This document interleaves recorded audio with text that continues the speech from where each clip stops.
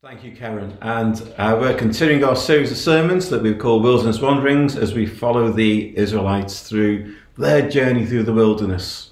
And it's from the moment they leave Egypt to that point at which they get to the edge of the promised land for the second time over 40 years later.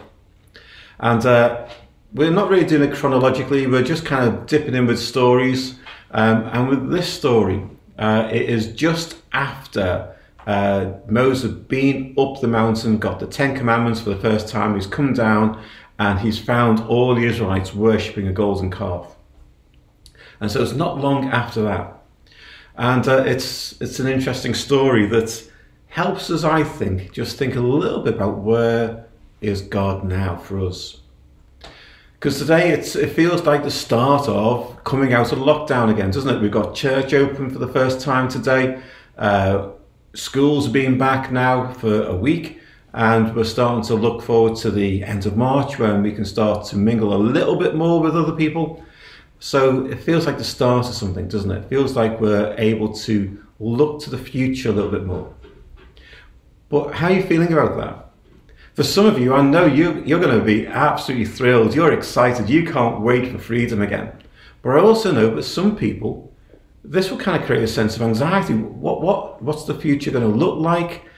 Am I going to be able to kind of reintegrate into normal life again? There's going to be all sorts of anxieties around this, all sorts of concerns and worries. And for most of us, it's going to be a bit of a mixture, isn't it? And for someone like me, I like to know what the future holds a little bit. I like to be able to be in control of that and plan that. And at the moment, who knows? We've got no idea of where we're going and what the future looks like. And I think this story helps us. This story is an important story for us, I think, because it reminds us of something important. And what we see here is Moses having a struggle. And he's talking to God and he's struggling with where he is personally in this little bit of the journey. And we see some of his struggles and the things that he's saying. So we see right at the beginning, he says, Lord, you've been telling me, lead these people, but you've not let me know whom you'll send with me. And you can imagine him feeling a bit lonely at this point. He'd been up on the mountain for 40 days on his own with God. He comes down and he finds that the whole of the Israelite camp just turned their back on God and are now worshipping a golden calf. It's sometimes leadership like that in such a huge crowd can be such a lonely place. And he's looking for someone to lead with him. And so there's a sense of loneliness in what he asks. And then he says, he kind of keeps saying, Lord, if I have found favour, if I have found favour. And it's almost like there's a bit of insecurity in this question. That he's unsure really about his relationship with God. Even though God has said to him, and he says a simple thing, and it sounds simple to us, but it's filled with meaning that we'll talk a little bit about in deeper this week. He says, I know your name, Moses. And that's not just knowing that he's called Moses. If you know someone's name, certainly within Hebrew thought, you know more about them. It's a kind of, it's knowing who they are. And of course, God knows who Moses is. And so we see Moses having this kind of sense of insecurity in his questions there with God. And then he says, Lord, teach me your ways. And that is, I think, two things. First of all, teach me the way. Where are we going? I don't know where you're going to lead us. We've been to the edge of the promised land. We can't go in there because you told us not to. So where am I going to take these people? And then, of course, there's the other meaning, isn't there? That teach me your ways. Teach us how you want us to be. And he's just picked up the Ten Commandments and he's probably trying to work out, what do I do with these? How do these actually flesh out on a day-to-day basis? So he's struggling with trying to make sense of what God has already told him. So here he is. He's in a difficult place. It's not an easy place where he is. And the one thing he wants is to know that God is with him. And there's a strange little thing in this, that First, God says, and some of the Bible translations don't really get this right, because in the Hebrew it simply says that God says, I will go and you will have rest. Not I will go with you, but I will go. Is it going ahead of Moses? Is he with Moses alongside? Is he behind Moses? There's no kind of real sense of certainty. And so Moses says again, Lord, say that you'll go with us. And of course, God promises that he will. God promises in this story that he will go with his people. And that sense of God's presence is the thing that changes everything for Moses. In fact, it's the thing that changes everything for all of us. The sense of God's presence in our life is life-changing, isn't it? It changes how we view the world, our perception of what's going on around us. The circumstances we find ourselves in change when we know that God is with us. And we see that for Moses here. So when God says, look, I will go with you, we're reminded, aren't we, of what Jesus says. Where Jesus says, look, I will be with you always, even to the end of the age. Jesus' promise is the same kind of promise that God makes to Moses. For each and every one of us, we know that Jesus is both with us, that the Holy Spirit is alongside us, and that he is also within us.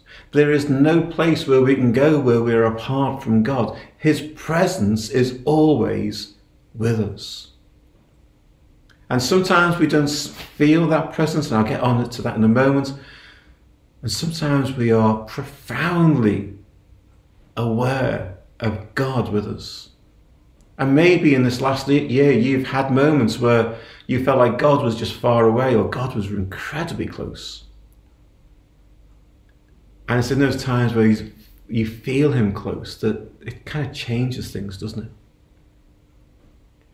And his presence, God's presence always changes things. And we see here a number of things that change because of God's presence. Firstly, God says, I will go with you and you will have rest. Isn't that a fantastic thought? In these days of anxiety, in these days of worry and concern, that we can find rest in the presence of God. And the Hebrew word has the sense not just of kind of rest being kind of stepping back from weariness and hard work. It's also about being calm. And I love that idea that because God is with us, we don't need to worry or be anxious. So as we think about what happens next in this next stage of the whole pandemic journey that we're on, we do not have to worry because God is with us, and he's with us because he has promised it. That's the first thing. The second thing is that we know from what Moses says here that it's God's presence that distinguished the Israelites from every other people and tribe and religion. And it's exactly the same for us. It's God's presence with us that distinguishes us from other people. And we need to think that through a little bit. Because it's God's presence with us that leads us on the journey that we are each on. You know, for the Israelites, they had the profound joy of being led by God, by a pillar of cloud and a pillar of smoke. Sorry, a pillar of fire. Day and night he led them. And when that pillar moved, they followed. And when it stayed still, they stayed still. So they knew that they were being led by God. And it was his presence that defined them. It made them who they were. Rahana in her piece said before, didn't she, that God is my everything. For each and every one of us, it is God who makes us who we are. His presence in us defines our being. The third thing, though, I just want to pick up on is this: that God's presence is always in some way in this world restricted. Because at the end of that story, Moses says to God, let me see your face. Now there's a slightly confusing thing here because we've already heard that Moses met with God face to face in the tent of meeting. And if you want to know some of the differences around that, I'll be talking about that in deeper this week. Just to plug deeper. But in this story, God would not allow him to. And so he takes Moses to the cleft of a rock and he covers Moses as he walks by. And as he takes his hand off, all Moses can see is the back of God. And there's a deeply theological statement here about how we experience the presence of God. It is never complete. And often it is only in hindsight that we recognize the presence of God with us in difficult times. It's only as we look back, almost as we see the back of God walking away from that time, that we realize he was with us all the time. He was always with us. And we see in that little story as well that God's presence, there's always something unknown about it and mysterious about it. And in those times when we want to be guided and led by God, it sometimes feels like we're not getting what we need. But when we look back, we see that God was in it all the time. God has been with you in this last year. And I am sure that many of you got some incredible stories of God's presence and guidance through this time. And we can look forward as we move out of this lockdown to God's presence with us in this time. As we try to work out what we do personally through this time, and as a church, God will lead us and guide us.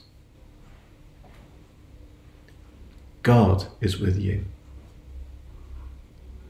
And I'd love us for a moment just to kind of have a time where we just rest in the presence of God for a moment. And we're just going to ask you to stop still where you are. Just to take a big breath again. And I'm going to just invite the Holy Spirit to come and fill that space where you are. And Andrew and I are just going to kind of speak some words over you that we feel God saying right now. But just stop. Holy Spirit, I pray that for all those watching this, that they would be aware of your presence. Lord God, let your presence be known to them right now. We know you are with them. Let your presence be known.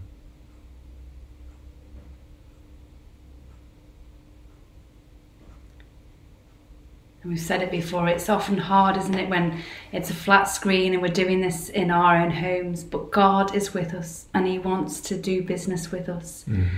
I said at the start of the service that for some people they find today a difficult day. And maybe you've switched off and just thought, oh, I can't be bothered. You know, this is your opportunity to say to God, I need you right now. Yeah. I need to be reminded of your love and your grace for me. That's good. So just stretch out your hand and just say to God, I'm here.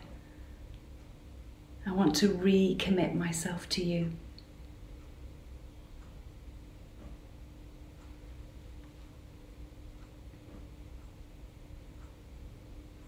What are your worries that you've got right now? As you start to think about what's happening next, just allow God to lift those worries, those burdens off you. Jesus' promise was his yoke is easy, his burden is light. In his presence, he takes those burdens off us. Just allow him to do that now. Don't hold on to them anymore. Let him take them.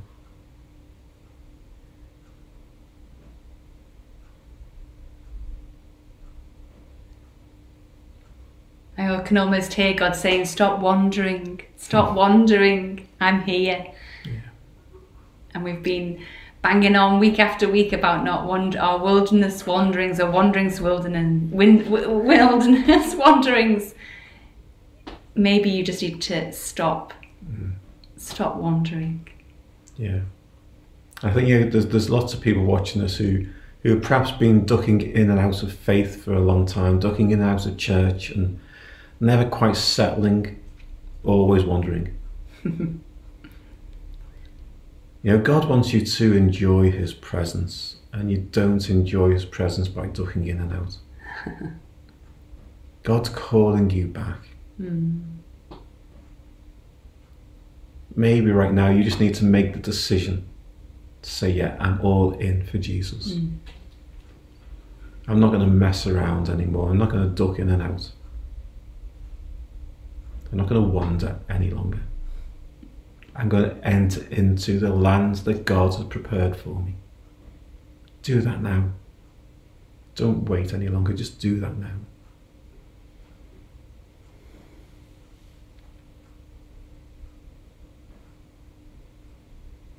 Let me pray for you all. Father, I thank you for all those watching this now. Lord, as they continue through the service, I pray that your presence would weigh heavy upon them, that they would know that you are with them. Lord, I pray especially for those who just feel alone right now, that they would know your presence, that they are never alone because you're with them. Yes, Lord. Holy Spirit, just move now in the homes of all those who are watching this. Yes, Lord. In Jesus' name we pray.